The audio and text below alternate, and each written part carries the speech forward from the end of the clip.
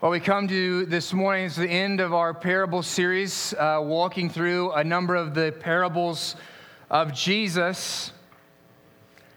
I was reflecting this week a little bit on this, particularly when I got to this passage. You know, one of the ways Jesus is described in fulfilling all the roles of the Old Testament is Jesus is said to have, he is the perfect prophet, the perfect priest, and the perfect king.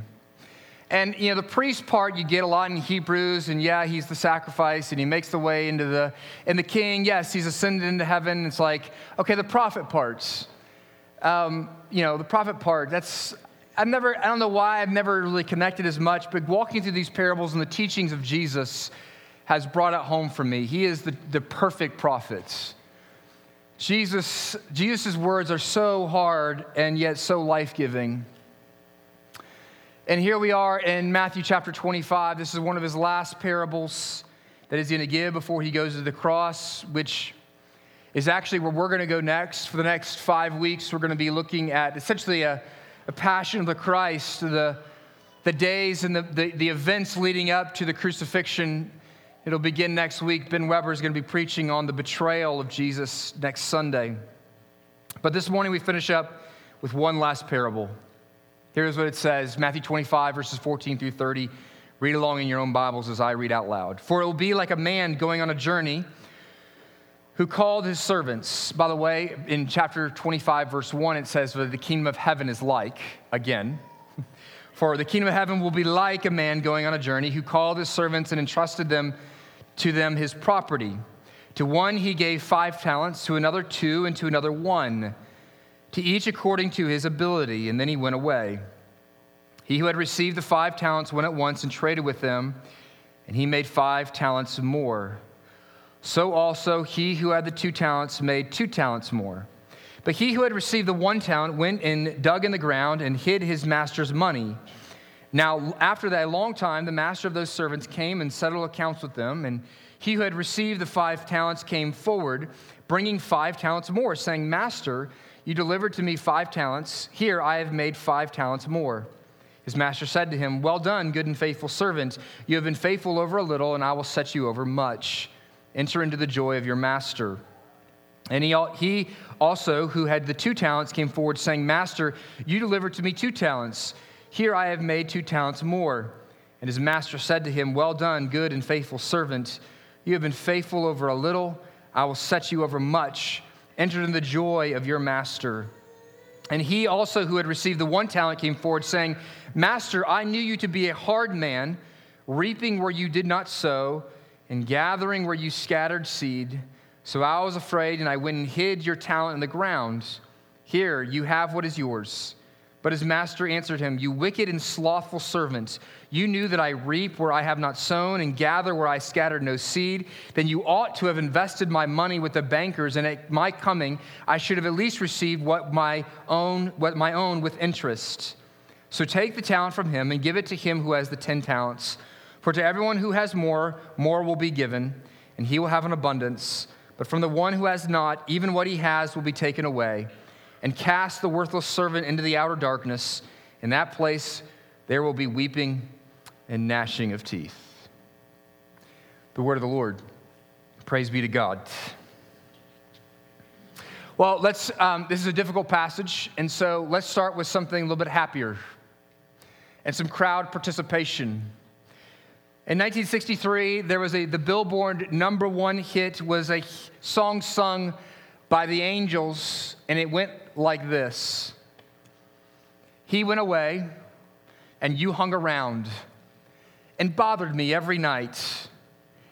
And when I wouldn't go out with you, you said things that weren't very nice. Anybody picking up on this? And where does the chorus then, where does it go after that? My boyfriend's back, and you're going to be in trouble. Hey la, de la, my boyfriend's back. Here, let's make sure you understand the concept. The next line goes like this. You see him coming, better cut out on the double. Hey la, de la. Good. You've been spreading lies that I was untrue. Hey la, de la. Look out, he's coming after you. He's been gone for such a long time. Hela Dela. Good. I'm driving home the context. Here's the context of Matthew chapter 25, because it's not near as happy as this song. The context of Matthew 24 and 25 is this. If you were to turn your Bible over to Matthew chapter 24, you would see one of the most bizarre, distressing passages in all of Scripture. This whole thing about the abomination of the desolation, in which it appears that Jesus, meek and mild, sweet and sensitive Jesus, lays out a horrific picture of destruction and judgment. In other words, here's the point of chapters 24 and 25. The Lord is coming back. You've abused his creation. You have misused his gifts. You better watch out. The Lord is coming back. Matthew chapter 4 gives us not only this strange and distressing prophecy of a coming judgment, but then Jesus pops off a series of parables, one after another, that actually reflect upon the fact that judgment is coming, that he will come back a second time in judgment. For example, one parable will talk about how the timing of the judgment will come unexpectedly. He will make it very clear that we don't know when the second coming will happen, when judgment will occur. So stop trying to figure out when he's going to come back. Don't know why people can't seem to get that. And he's quite plain that we don't need to be spending our time in this life trying to look at bizarre calendars and splicing Scripture in 1,000 different ways to figure out when he's coming back. Then he's got another parable when he talks about, hey, when the judgment comes, you have all this time to repent, but when the judgment comes, it will then be too late to repent. Then it transitions to chapter 25, and in Matthew chapter 25, it begins with a parable, what is known as the parable of the 10 virgins. Should be better put as the parable of the 10 wedding attendants. And it talks about them, about how they're waiting for the bridegroom, and yet the issue there is that the bridegroom took much longer than expected to return. That we shouldn't necessarily, we don't know when he's going to come. He could come at any moment, but at the same time, he also could come and then when we least expect it, but also it could take for a long time for the judgment to come. And so the whole point of that parable is this: you need to be ready. You need to be prepared.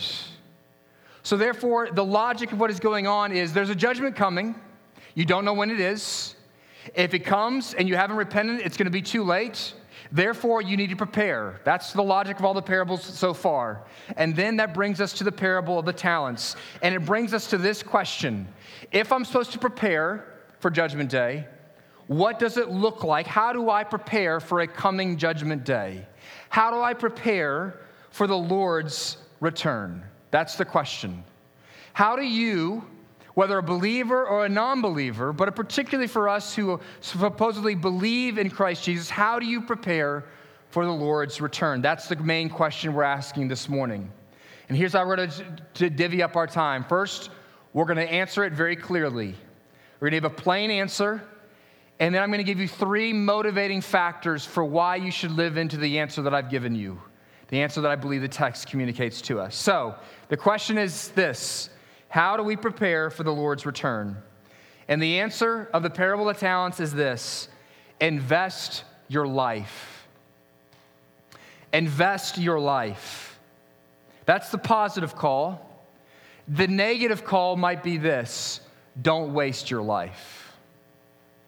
Don't waste your life on foolish things.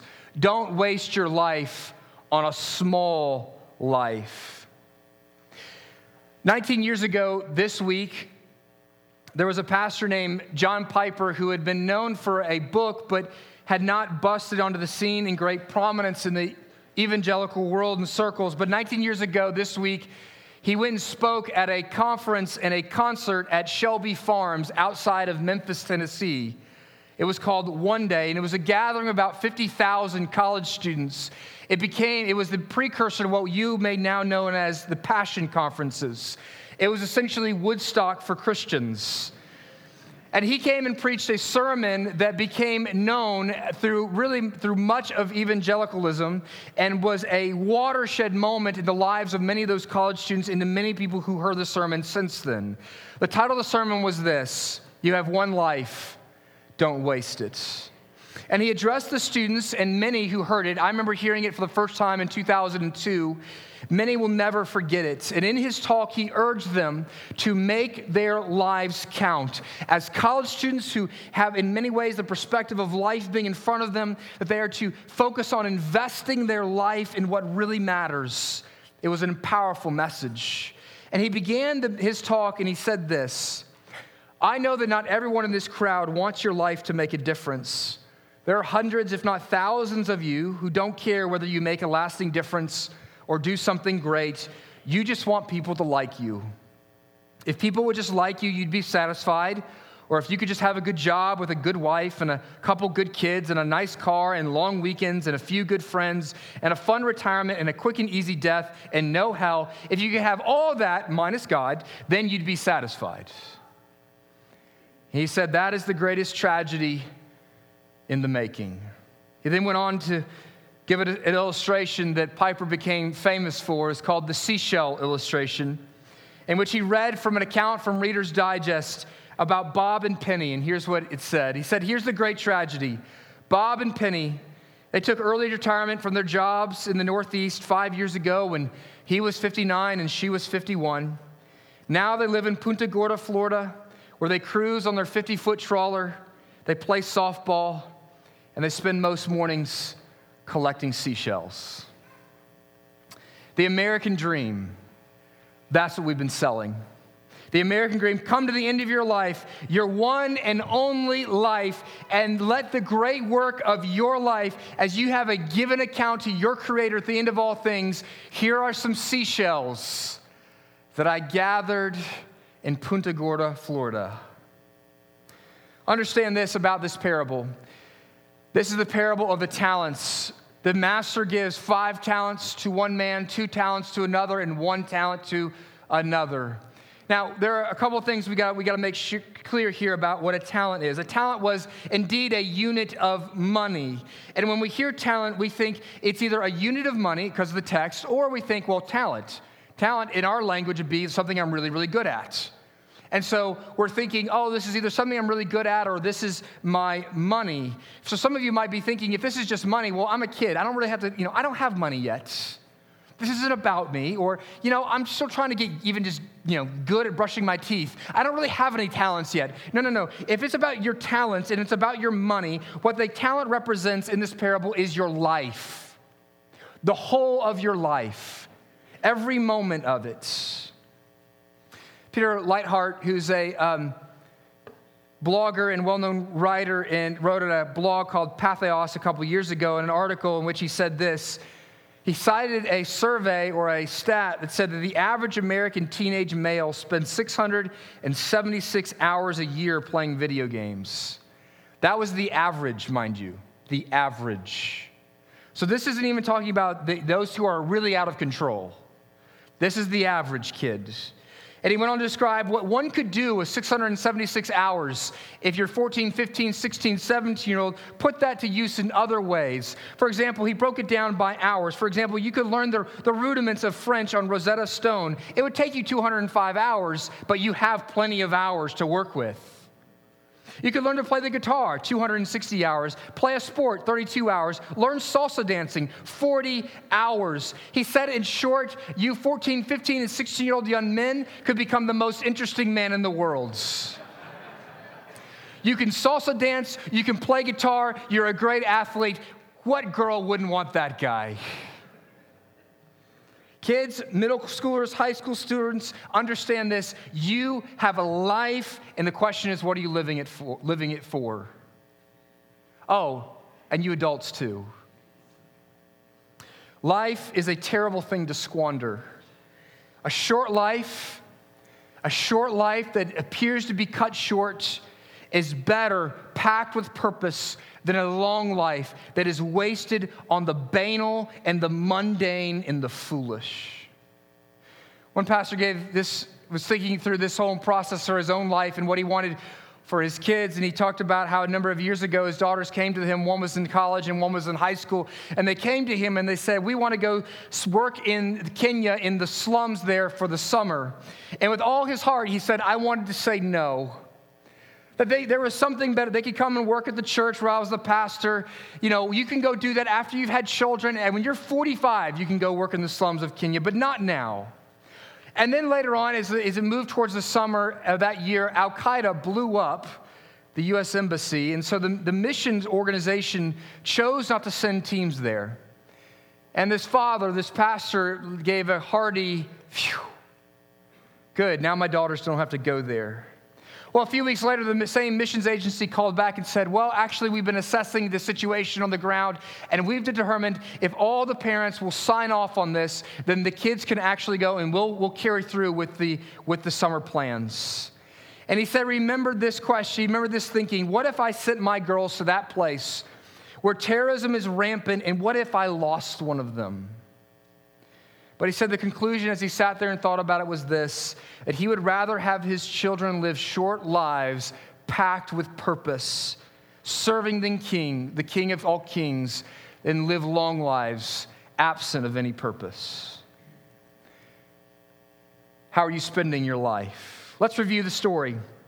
There's a wealthy man, a prosperous man, and he's going to go on a very long and lengthy trip. Apparently, he's going to be gone probably for many, many years, and he's going to be gone for a long time. And so he needs some who will take care of his interests, look after his estate, his affairs in his home country. And so he takes his wealth and he directs 3 of his servants, and he gives one servant 5 talents, and another servant 2 talents, and another servant 1 talent. Now, a talent was a large amount of money, and then the master goes away. And what does the first servant do? The first servant with the 5 talents goes and invests it. He puts it to work. And the man with the second talent does the same thing. As soon as the master leaves, he puts the money to work, and they both double their investments. But the third servant buries it in the ground. This is, while banking will be mentioned later on, banking back then is an investment. It's more like investing in the stock market for us today, that Jesus is going to mention. Banking, the true banking is, as we would understand banking today, would be burying it in the ground. The third servant buries the talent in the ground. He buries the money to preserve it. And then the master returns, and the first 2 servants are glad to see the master is back. And you can almost tell, like, they're giddy, they're excited to come and show the master, not only have we preserved what you gave us, but we have also invested it, and we have doubled our investment. And the master says, that is so great. You have been so faithful in this, and now I'm going to give you even greater responsibility. And you get to enjoy me and enjoy my approval and affirmation over you. He says it to the first servant, he says it to the second servant. Then the third servant comes and he says, look, master, you gave me 1 talent, and I didn't lose any of it. Isn't that great? I didn't lose a single bit of your money. I have it all here. None of it is gone. The master says, wait, that is not what I asked you to do. It's not what I asked you to do. I gave you that money to be on mission, and you didn't use the money for mission. The third servant says, no. And he essentially begins to blame the master. What does he say? I know you to be a really tough guy. I mean, you're kind of a harsh guy. And if things had gone badly, if it was an investment and it didn't go the way I thought it was going to go, then you would have been very harsh. And the master looks at him and says, you're a lazy and a worthless servant. And he throws him out of the house where there is weeping and gnashing of teeth. That's clearly the same phrase, weeping and gnashing of teeth, is used of hell. It's clearly what Jesus is referring to here. The question for us, and it's an important question, is are you wasting your talents? Are you wasting the life that God has given to you? Invest your life. Invest your life in the King's purposes and the things the King loves. Let me give you 2 applications from this, or you drive this down to 2 specifics for this call to invest your life. The first I want to say is this: the implications of this call to invest your life. The first implication is that your life has significance in God's mission. It has significance. I think as we read this parable, and frankly, you might have a little bit of parable PTSD after the last 2 months. These parables are hard, in which you're a little bit gun shy after a little bit here in these parables. And I think the emotional internal response that some have to a parable like this is, well, what difference can I make? I'm clearly the 1 talent guy. I'm clearly the one talent. I mean, I have my one measly little talent. What can I achieve? What can I do for God and his kingdom? Who am I to think that I could just do anything of any great worth that matters to an almighty God? Well, actually, that is precisely what what Jesus is forbidding us to think like. That he's forbidding us to think that we're inconsequential in God's mission. We may be small, but our individual service is of immense importance to God. So much so that it will be decisive in your judgment. We may have different talents and abilities, but you will notice this, that the first and second servant both produced at the same rate, but they both produced at different levels of revenue. One guy produced 5, one guy produced 2, but both receive the same exact commendation. You see, it's about faithfulness. It's about faithfulness. So I mean faithful to investing your life. Now, everyone listening to this should say this: I know I have a part to play in God's mission. He has invested in me greatly to be a part of his mission in this world. He has given me a talent, and he has been generous in giving me these talents and giving me this life that is to be lived for him. I have a part to play in God's mission to the world. Are you playing it? Do you even know what your part to play is? Do you know what your part to play is? Have you even thought about it? Have you thought about the honor it is that God has called you as not just his child, but his ambassador, as his person who is to be a steward in this world of his kingdom purposes? What an honor that is. Have you thought about the question, why do you exist? Could you write it down if I were to ask you? And not some generic version where you quote from me from 1 Corinthians about you do all things for the glory of God. No. I mean what your purpose is. What has God specifically given you to do? Not a generic answer. Listen, God has given you a great thing, a great task, and you know what? You're the only person who can do it. You have a part to play in his kingdom. Would you make your answer specific? Students, would you seek to make your answer specific? Even if you don't know, but you say, right now, right here, these are the places, these are the people that I'm seeking to reach. This is the place geographically I'm trying to reach. This is the place where I'm seeking to bring God's kingdom to bear in this world. I love this. Last summer, Claire Paquette went overseas to Kenya. And while many of us would go overseas to do short-term missions work, and she was definitely doing that, the classic kind of things that you would do overseas. But what I loved about where Claire spent her summer last year was this, is she has a belief and a call, and a reformed belief, which is this, is that God has not called all of us to do what I do, but we all have our parts to play within his kingdom. And that if you're a writer, then you should be a writer to the glory of God and for his kingdom. If you're a farmer, then you should do it for his glory and for his kingdom. And she has a love for writing, and so she went and followed people around and she wrote about what she saw. Because we need people who can write in a way that is beautiful about the work that God is doing around the world. That is a specific call. Get specific about what God is calling you to. Individually, you are small. Oh, but together, and all of our drops make something grand. You know, over the Andes Mountains, rain falls one drop at a time. But what's at the bottom of the Andes Mountains? As that water, one drop of a time, rushes slowly and surely down to a great and grand rapid, an all-consuming river that will change everything around it.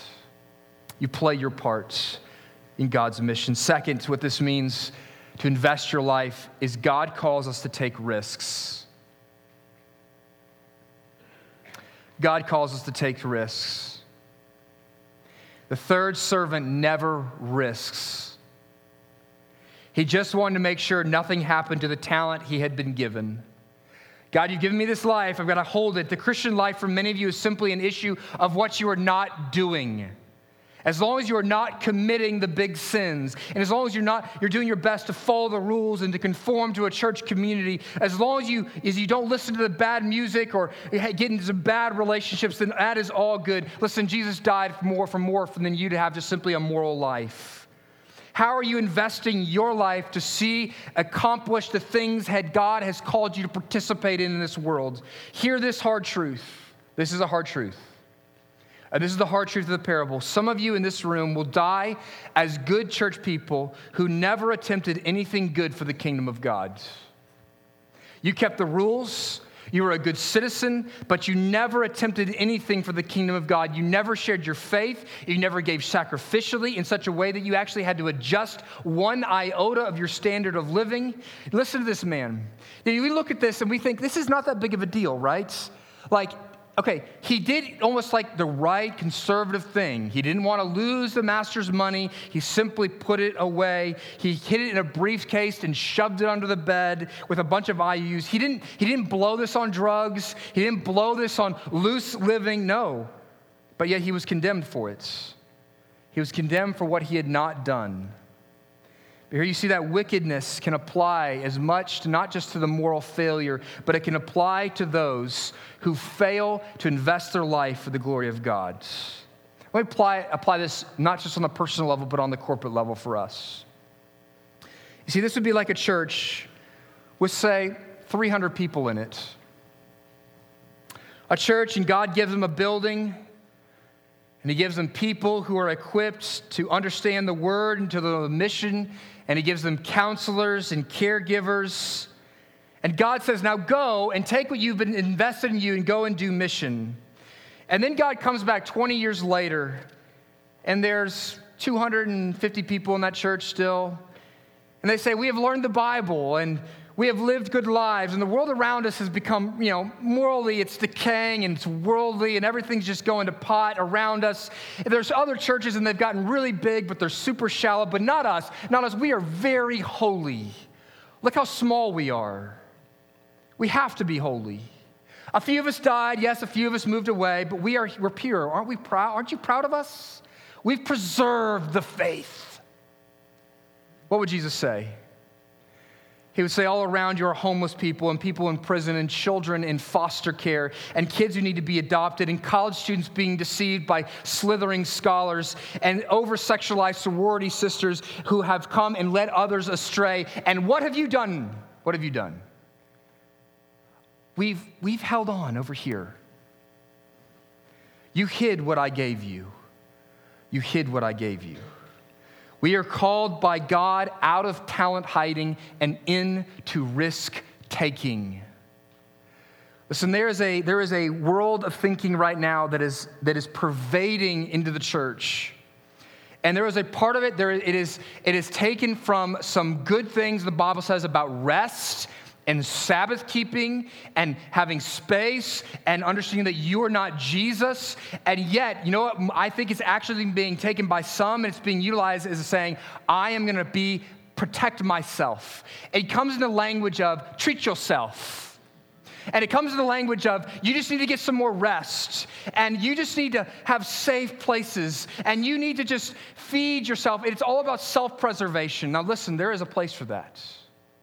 There is a place for that. But listen, we are not a people who are called to simply preserve ourselves.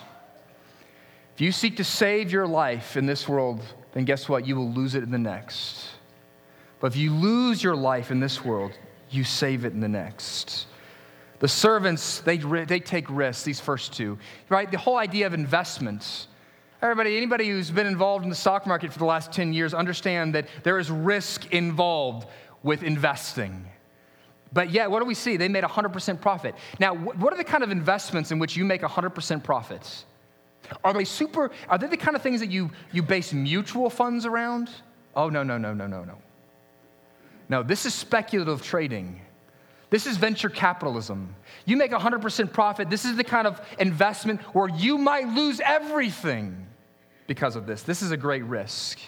I mentioned it before, one of the driving emotions, I think that some here in this parable is, they look at it and they go, I'm a one-talent person, I just feel small. But the other driving emotion I think people experience as they hear this parable is fear. The question that comes up is the investment of my life yielding enough profits? They hear this and they go, oh my goodness, there's this guy with the 5 and there's the guy with the 2 and they doubled and how much am I yielding? I'm not sure. Maybe I'm like, if anything, like 1.1%. I mean, it's bad. It's no bueno. If there's an investment, man, all my investments aren't coming back too great. But understand this. If you read carefully in this passage, and if you actually read the parallel account also in Luke 19, you'll see this, that we were never commanded to make a profit. That doesn't appear to be the master's issue. The issue here is that there's not a profit. In fact, in Luke's version of the story, in Luke 19, they're simply told to go and do business. They're not necessarily told to be successful. They're just told to go invest it. You see, you understand this? That you are playing with house money. He doesn't need you to be profitable. He uses you to become profitable often, but he doesn't need you to be profitable. What can you point to in your life and say, I am willing to risk that for the sake of the gospel? That. Or are you minimizing risk because you don't trust the master enough to completely live under his instruction? Where is fear preventing you from following your master fully? To be obedient to this parable and the call here to invest your life means that you have to be willing to take some risks for the kingdom of God. Throughout the Bible, those who were called the Hall of Fame in Hebrews chapter 11 are a group of people who took what? They took risks. Risks. Inherent with risk is you don't know what the future is going to hold. Guess what? God can't take risks, but you can. Abraham took risks. God says, hey, Abraham, I know you're a wealthy, rich kid here living in this great land of Ur. I want you to leave. Leave. David and Goliath. Hey, David, I'm going to call you to be the king. Yeah, that means Saul's going to come after you, try to cut off your head, and I'm going to have you fight this giant, and you're going to have to hang out in the wilderness for a long time. There's risk. Jonathan, you remember the great story of Jonathan and his armor bearer? They see the military of the Philistines across the way, and Jonathan goes, you know what? We should go beat them. And he simply takes him and his armor bearer, and they defeat like a whole battalion of Philistine soldiers. Noah and the ark, 120 years of building an ark. When people didn't even know what a boat was. Oh, Noah, what are you investing your life in? A boat? Huh. I don't know what a boat is. Yeah, there's going to be a lot of rain one day. Oh. Okay. Queen Esther. She comes in the presence of the king to plead the life of her people. It deserved death. She risked it. Paul's life was one risk after another. All the great heroes of the faith, they risk. What are the risks to which God is calling you? Some of them may be obvious. I mean, we heard about it today. It's lauded in this church left and right. For some of you, the risk that God is calling you to do is to be a part of foster care, to be a part of adoption. For some of you, God's calling you to give more. For some of you, God is calling you to go, to go, to go, to go. I'm not sure if I can say it with full honesty that I truly believe it, but there's an instinct in me that wants to say this, that if you have graduated from college and you don't know God's specific direction on your life, if you have not gotten precise about that, then bail on it and go to be involved in missions somewhere for a couple years. That's what happened to me. I said, I don't know what I'm supposed to do after this. I know I'm going to go the ministry route. I don't know if I'm supposed to go to seminary. Well, forget it. I'm going to go overseas for a couple of years. And you know what? It took about 3 months, and God told me very clearly what I was supposed to be doing. You go and you get involved. You go. Share your faith. That would be a risk for some of you. Start a nonprofit. Some of you have got great skills and abilities, and you need to use those for the kingdom of God in the broken places of our world. For some of you, my goodness, now this is going to sound odd, but for some of you, the great risk that you need to take in your life is to go to counseling and to risk opening up that part of your story again that is so deeply painful, but that part of who you are is killing your marriage. And to be willing to risk vulnerability and to be authentic in front of your spouse would actually mean great kingdom work for your marriage and for your children's life. For a young single man, maybe actually asking women out on a date. That takes risks. Fathers moving towards wayward daughters and sons. Had a situation this year where we have a young person in our church who's running away from the faith as fast as they can. The elders met with this father, and there was no pursuit. And the call from the elders to this man was, hey, you need to chase after her. Chase her. Run her down. You be the father that pursues. Is it going to be painful? It's going to be very painful. It's going to be very painful. And when you're your teenager is mad at you and hates you and cusses you, that's the moment you move in, not the time when you back off. So what is the Lord calling you? What risks is he calling you to take for his kingdom and for his glory? That's the answer. Invest your life. Don't waste it. Second part of our time together, the motivations. The parable gives us three motivations, three lines of thinking to drive you to live your life in this way, to call you to say, yes, I will not be someone who will waste my life. I will invest my life for the kingdom of God. John Piper in that same talk said this: you don't have to know a lot of things for your life to make a lasting difference in the world, but you do have to know a few great things that matter and then be willing to live for them and die for them. So what are those few things? And I think this parable gives them to us. What are the truths that should motivate you to invest your life? Truth one is God's generous character. The sin of the third servant and the differences between the first and second servant and the third servant ultimately did not come down on the ability of them to invest wisely and well. The issue comes down as to how they view the master himself. He wrongly imputes to the master. When the master comes and confronts him and says, what, you didn't even invest it in a bank?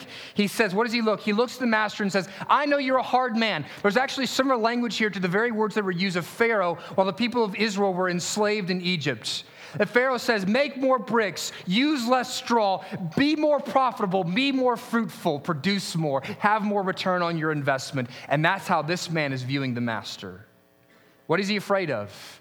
His greatest fear is ultimately not losing the investment. His greatest fear is the character of the master. The problem with the third servant is he doesn't know the goodness and the character and the graciousness of our Lord. People are afraid of what the master might require of them, of what the Lord might require of them, who are afraid of what the Lord might think of them if they don't succeed, quote unquote, and so they minimize risks as much as possible. There are people who do as much risk management as they possibly can because they do not trust the Lord to do good by them, to be gracious to them. And the sad truth for so many of you is that you live your life afraid of God. Afraid of God. You say, yeah, right, we're supposed to be afraid of God, right? Proverbs, the beginning of wisdom, the beginning of wisdom is the fear of God. The fear of God is the beginning of wisdom. Yeah, it's the beginning, it's not the end. It's the beginning, it's not the end. It leads you to what is right and what is good. You know, the Amazing Grace says it best in regards to that issue. Amazing Grace has this powerful line, "'Twas grace that taught my heart to fear, and grace my fears relieved." See, some of you are still living and functioning with a God in which you're just simply afraid of him and you haven't seen the graciousness of his character. And what this shows is that you know there's something you haven't learned about who your God is, that you don't know the heart of your God for you. You can hear the generosity, though, of the God in this parable if you'll hear the word talent rightly. There's a generosity here. And it actually undercuts that whole thing I was saying earlier about how some of us say, well, I'm just a one-talent person. You know, a talent was the largest increment of money in the ancient world. It was equivalent to 20 years' income. Most scholars say it's equivalent to our modern language today of saying one talent is equal to $1 million. $1 million. Therefore, even the lowest of us are $1 million men and women, which God has invested. He has been gracious to us. He has given to us generosity. The heart of God is immense generosity to you. 5 million, 2 million, 1 million. God has entrusted us with something of immense value. You know what that is? You know what it is? The word entrust is used here in this text. You know, the way in which entrust is primarily used in the New Testament by all the other writers of the New Testament is it usually speaks of the gospel message. Paul says, I have been entrusted. What is the $1 million entrusting stewardship that God has given to you? The gospel. One, for you to own it and possess it and steward it and understand God's graciousness and love in my life, and then also to communicate it to other people. Paul says this, he goes into great lengths in various places like Romans chapter 8, verse 31 through 39 to communicate to us the graciousness of God's gospel. And the cross reveals how God feels about you. Did you know that? His generosity to you. Why would I not feel safe when God has been this generous to me? Why would I not invest my life when God has invested his son into me? And the cross reveals how God feels about the world. Why would I not ask for God to do great things through my life? Man, that would be a great thing to do. Ask God to do great things in your life. So first, do you know the generous character of your God? Are you functioning out of a place of fear? Or are you functioning out of the fact that you're playing with house money that has been stewarded to you by a gracious and generous God? Second thing you need, the grand truth you need to understand and know that would drive you to give your life is you need to heed God's warnings. You need to heed God's warnings. So you know God's gracious character. You also need to heed God's warnings. The servant who does not invest his life will be thrown into the place of darkness and weeping and gnashing of teeth. That's hell. This parable is scary. It is scary in particular because it's referring to hell here, but it's also scary because of who gets thrown out. Real quick, let's go back. Let's ask this question again. All he did was just put it under the ground. He didn't lose the master's money. He didn't waste it, so to speak. I mean, the master got back what he had given. The real surprise, the shocker of this parable is that the third servant is condemned. Let me see if I can understand the conundrum people have with this parable with an actual false gospel that was written after this. There was a false gospel in the 2nd century called the Gospel of the Nazarene, in which the gospel, this particular writer took this parable and actually decided to add a few things in it. He wanted to help Jesus because he didn't think Jesus was clear enough on this third servant. And here's what he says. He said in this book, the writer, he improves on it, and he says this description of the third worker, he says, we are told that the third worker squanders his money on harlots and flute players. In other words, what is this writer trying to do? He's undercutting the power of the message, which is this. Those who waste their lives are those who wasted on harlots and apparently flute players. But that is apparently a really scandalous thing. You see, we already have a parable like that. It's called the parable of the prodigal son, in which somebody squanders the investment and the inheritance they've been given. That's not actually what's going on here. We already have a parable about moral failures. This guy isn't a moral failure. That's what's so scary about it. Who is Jesus talking about here? Jesus is talking about those who have been given to him a task and a job, and yet they have viewed life as being careful, comfortable, and they have become complacent people. Kind of sounds like the American church. Do you see who this person is? He is someone who acknowledges that the master is Lord. He acknowledges that the master is in charge, that he's supposed to keep and protect his life for the sake of the master. This guy is in community group. This guy goes to church. This guy talks about Jesus being the king. This guy talks about when it comes to the issues of life, he thinks he trusts in the Lord, but when it comes to actually how he's going to live out his life, and it says, give all your life for the sake of the gospel. He says, that's a bit too far. That's a bit too far. In the end, Jesus calls this man wicked and slothful, and he casts him out. This man sounds far lower like the ones of us sitting in the church than the ones who are out there hanging out with the flute players and the harlots. See, what happens when you don't take risks? We have an example of this. Israel was called to take a risk. God had said he brings them out of slavery to Egypt. He gives them food. He gives them provision. He gives them his law. He says, we're going straight to the promised land. They get there to the promised land. They're about to go in. They send 12 spies in. 10 of them come back and say, it's really big, scary people. And 2 of them say, that's it. That's right. They are big and scary, but God's got this. And the 10 convince everybody. They believe the 10, and they go, yeah, we're not going in. And what happens? That whole generation dies, and they don't get to go in the promised land. Understand this, risking your life is dangerous, but not risking your life is more dangerous. It's more dangerous.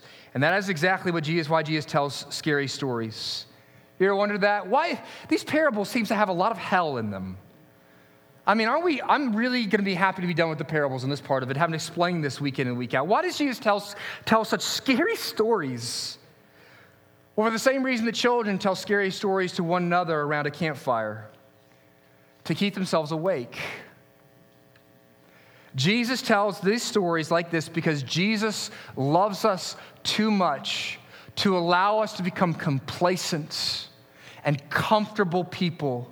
And he wants us to wake up and recognize, hey, and ask the question, am I investing my life in the kingdom? Are you listening? Do you understand that whether you invest your life, that this is a matter of life and death, a matter of heaven and hell? Are you listening? Do you believe him? Third major motivation, third major truth you need to grasp if you're going to give your life, and that's God's joy. So we've had God's gracious character, God's warnings, and lastly, God's joy. Verse 21 said this, but the man with the 5 talents and the man with the 2 talents, they come and they give them and they show them their investments and what they'd earned. The master said this, well done, good and faithful servant. You have been faithful over a little, and I will set you over much. Enter into the joy of your master. Once again, I want to point it out in case some of you are concerned. I'm not doing a really good job of investing. I'm not seeing a whole lot of profits. The commendation comes for both the 2 and the 5. It is not a matter of your capacities. It's a matter of your faithfulness. And Jesus celebrates people based on their faithfulness. Now, we're all sweating here because of the last point, God's warning. You ever passed going too fast a state trooper? What immediately begins to happen to your heart rate? Ba-boom, ba-boom, ba-boom, ba-boom, ba-boom, boom. Oh, please don't turn out. Please don't turn out. Please don't turn out. Please no lights. That's what a lot of us are thinking after that last point. Man, this is a boom, boom, boom, boom, boom, boom parable. Well, how do we become worthy servants? Well, you aren't. You aren't. We deserve to get cast out into the outer darkness, the place of weeping and gnashing of teeth. That's what we deserve. Now, in the Bible, who did get cast out into the outer darkness? Someone is cast out instead of us. See, we're the ones who deserve to be cast out because we haven't invested our whole life for the Lord. And we are the ones, we don't deserve to hear God look at us and say, well done, my good and faithful servants. Yeah, isn't there sometimes a crock when you go to a funeral and someone says that about the person that died, and you're like, what? This dude? This guy didn't do hardly anything with his life. He gets to hear, well done, my good and faithful servant. Why does he get to hear, well done, my good and faithful servant? Because there was one who actually did invest his entire life. He gave it all. But he was the one that was cast out. This is the message of the gospel. The message of the gospel is this, is that God said, man, I look out there and there ain't no faithful servants. There ain't nobody investing like this. And so he sends Jesus to invest his life on our behalf and call us to himself. And for those who put their faith and trust in him, for us, there is nothing but commendation. For him, he received our condemnation. We get his commendation, which means what Jesus ought to have received, you receive. So when you come into heaven, you know what you get to hear one day? Well done, my good and faithful servants. Well done, my good and faithful servant, because that's what Jesus deserved to hear. Don't you want to hear that? Listen, some of you in this room, you have longed for someone to say something like that to you. It may not sound so Bible-ish. Maybe it will come across more profound. Maybe if I said it something like this to some of you men, you are faithful, and you have done well, and your Father loves you. Man, some of you have lived your whole life. You would die if your Father would say that to you. Well, guess what? That's what's waiting you in heaven. That one day, Paul says this in Philippians chapter 3. He says, I strive, not that I've already taken hold of it, but to take hold of it one day, and therefore I strive. What will motivate you to give your life now is that one day what is waiting for you, whether your investments in this life pan out or not. Whether you appear to be a success at the end of your life or not, if you're investing your life in the kingdom of God and for his glory, what is awaiting you at the end of life is this: Jesus coming to you and saying, and the Father coming to you and saying, hey, I got something to tell you. I respect you so much. You have done well, and I love you for it. And you're going to say, who, me? Who, me? And he's going to say, yeah, come enter my joy. You know what that means? What that means is this: that word enter actually means experience. That you get to experience the joy of the Father's words of approval over you. Well done, well done, well done. Man, What good news. That's the inheritance that is waiting you. A father who would approve of you day in and day out, and who would leave you simply saying, what did I do? And he'll look at you and say, you have been faithful. Let me end with this. I gave this illustration a couple years ago, but it's been a while, so we'll give it again to send us out. There's a man named David Ireland who wrote a number of years ago some letters. So he had neuromuscular disease, and he was first detected in his left foot when it began to drag, and slowly this neuromuscular disease affected his whole body, and eventually it took his life. But during the time when he was wheelchair bound, doctors discovered that his wife was pregnant. Doctors had told him that he may not survive to see the birth of the child, that the growth of this disease was taking over his body so quickly at the convergence of when his wife would give birth that he probably would not make it to that day. And so he began to write letters to what would be his little boy, although I didn't know that at the time. And he wrote letters as a parent to his child, as one who didn't know him. And after his death, they were published by his wife entitled Letters to an Unborn Child.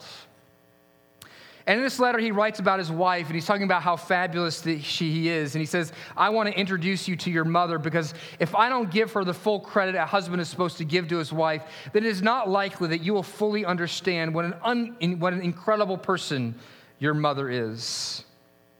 And then he said, let me describe her this way.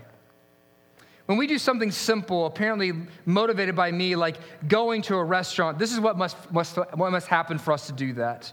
First, she must take me to the restroom and disconnect my urine and fecal bags and empty them into the toilet. Then she's going to push me into a stand-up shower and lift up the arm of the wheelchair, lay down a board and slide me across to the seat. Lift up the board, put down the arm of the wheelchair, fold the chair back it out, turn on the shower, bathe me. When that is finished, she dries me, she wheels the chair back up, she pulls up the yarn, she lays down the board, she slides me across, she reconnects my urine and fecal bags, she dresses me, she combs my hair, she tightens my tie, she wheels me outside beyond the garage. After she has dressed me entirely, even my socks, she lifts up the garage door, backs out the car, opens the door, pushes me to the door, lifts up the chair arm, puts down the board, slides me across, buckles me in, shuts the door, lifts the trunk. I watch her put the wheelchair in, she closes the trunk. She gets in the car, she drives us to the restaurant. Then she does it all again. She gets out of the car, opens the trunk, gets the wheelchair out, shuts the trunk, and repeats. He repeats in the letter. She comes to the door, opens the door, lifts the arm, lays down the board, slides me across, pushes down the arm, closes the door. He says, we go into the restaurant. She pushes me into the restaurant. We eat. She wipes the drool from my mouth. She pays the bill. She pays the tip. She takes me back out, and we do the whole thing all over again. Then we get home. We disconnect the urine and fecal bag, empty them, bathes me, puts on my pajamas, puts me into bed, and this is how she finishes. This is what she says to me at the end of the night. Honey, thank you for taking me out to eat tonight. Someday, if you're a Christian, you may look at your life and you're going, I don't know what I'm doing. Yeah, you're doing about as much as David Ireland was doing. Giving your whole life, and you don't have much to give maybe. Maybe it's just one talent. And yet God's going to come to you at the end of all things, and this is what the joy that you get to live into and move towards is. He's going to come to you and say, well done, my good and faithful servant. He's going to give you credit that you don't deserve, and you're going to say, are you kidding? You did everything. He's going to say, yeah, but you joined me in it. And you gave your life for me and for my kingdom. I have made you worthy. Now sit in my feet and let me bask in you for all of eternity, because I made you and I enjoy you. Now enjoy being enjoyed. Let's pray.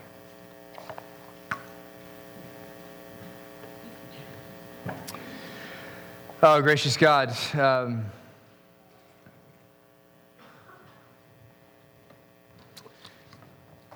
the call to give our lives away is a heavy call, and Lord, it almost immediately confronts us with guilt and our failings. God, instead of confronting us with our guilt and our failings, I pray that, Lord, that we would be flooded by your graciousness, that we would have the perspective of the first two servants, who understood you to be a gracious God. And we live out of the wonder of your grace to us, the wonder that is behind us and the wonder of the grace that is before us in heaven. We live in light of those things and take heed to your warnings in between. You would keep us awake, keep us moving towards you, keep us investing for the glory of your name. We ask in Jesus' name we pray. Amen.